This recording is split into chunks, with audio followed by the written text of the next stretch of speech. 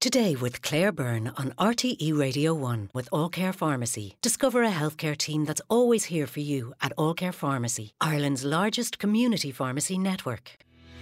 Email todaycb@rte.ie. Now, following on from that story on investment scams, there's a crackdown coming on so-called dodgy boxes, the illegal streaming of the likes of films and big sporting events. Along with the financial loss, there's also a scam element to this. Rob Hartnett is CEO of Sport for Business and is on the line. Good morning, Rob. Good morning, Claire. So explain to us what we're talking about when we use that term, dodgy boxes. Well, we cling to our traditional sort of reference points, and the dodgy box of old was always a box that looked like your Sky box that you'd have in the room, but that was being provided by somebody who was offering similar services but illegally. So you were getting all of the content, the movies, the sport and everything like that, theoretically just for the price of a single payment to the to the person who sold you the box. These days that's stretched out, as Charlie was talking about there, into the online world. Lots and lots of digital content. You know, if you want to watch Manchester United against Liverpool in the Premier League, you're going to have to pay for a Sky subscription, or you can work through some of the illegal streams that are out there. But there's an old saying that if you're not paying for a product, then the chances are that you are the product. And the danger here is that a lot of these illegal streams are funded by advertising. It's not the likes of All Care Pharmacy or the Bord Gáis Energy Theatre that are paying for ads on that. If you click on a link in some of those illegal streams, you will be brought down to some very dark places, and that can be where the scams come from as well. Interesting. And some people who use those services, they might see this as being a victimless crime, using a dodgy stream or a dodgy box. But who loses out if you're streaming content in that way?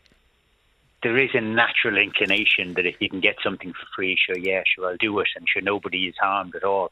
But obviously the sports providers, the media companies that are paying huge sums to sporting bodies around the world in order to actually carry that content and generate income for themselves, they are suffering. We as sports fans will suffer because the money that's going into sport is coming primarily through broadcast revenues these days, and the sporting bodies themselves.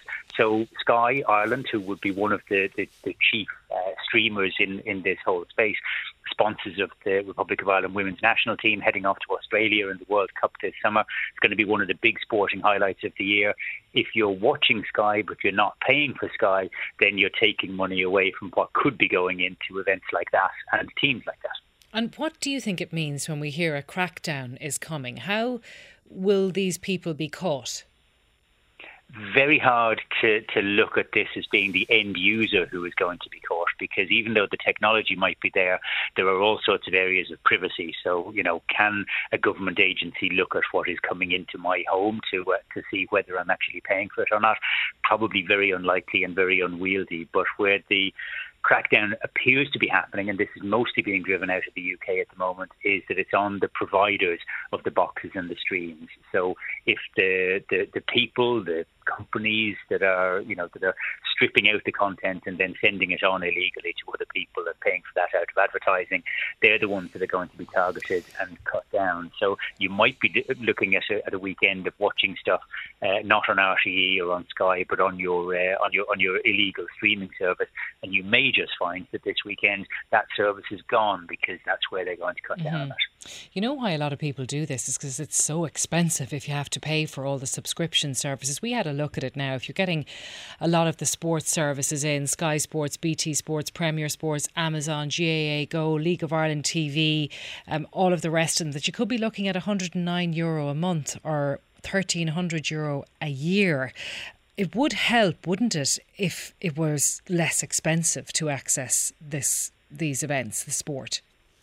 I think if you wanted to have everything on all the time, I think it'd probably be a little bit more expensive than that as well, because you've got services like DAZN if you want to watch Katie Taylor fighting, and all sorts of other areas that are out there as well. The companies themselves, though, have adapted to that. Like, maybe 10 years ago, if you signed up for a Sky Sports subscription, it probably would have been an annual contract and you'd be paying monthly and you couldn't get in or out of it. Now, services like Now TV and a lot of the streaming services, you can pay to watch just over a single match or a single day. You can get season passes, you can get monthly, weekend, or just a single game pass. So if I wanted to sit down and watch 3 or 4 games from the Premier League tomorrow, and a bit of rugby and a bit of cricket and a bit of whatever you fancy on Sky, you can actually go to Now TV and pay just $11.99.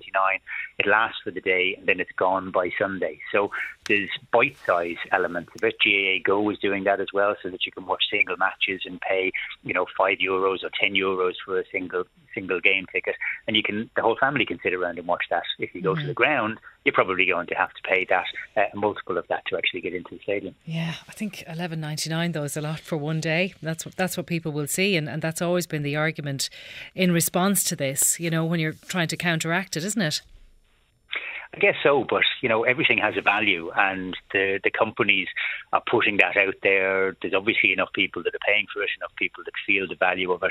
You will pay more to go and watch football in the Emirates Stadium over in England than you would to go down to Tolka Park to watch Shelbourne playing in the League of Ireland. But you pay your money and you take your chances. Rob Hartnett, CEO of Sport for Business, thank you very much for joining us. Now, earlier we were talking to the TD Cathal Crowe about, he says, up to 80 asylum seekers who were sleeping in tents in Clare during that very cold weather last night. We've had a statement from the Department of Integration in relation to that conversation. They say there are currently 79 international protection applicants accommodated in the tented accommodation in Knockalishin. We're not currently in a position to move the residents owing to the severe shortage of accommodation for international protection applicants across the system. The department will endeavour to ensure that the use of tents is a short-term measure, but in the context of the accommodation shortage, the priority must remain on providing shelter.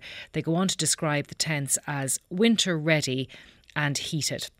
Well, coming up next on the programme, psychiatry, psychology, psychotherapy, an expert guides us through the differences.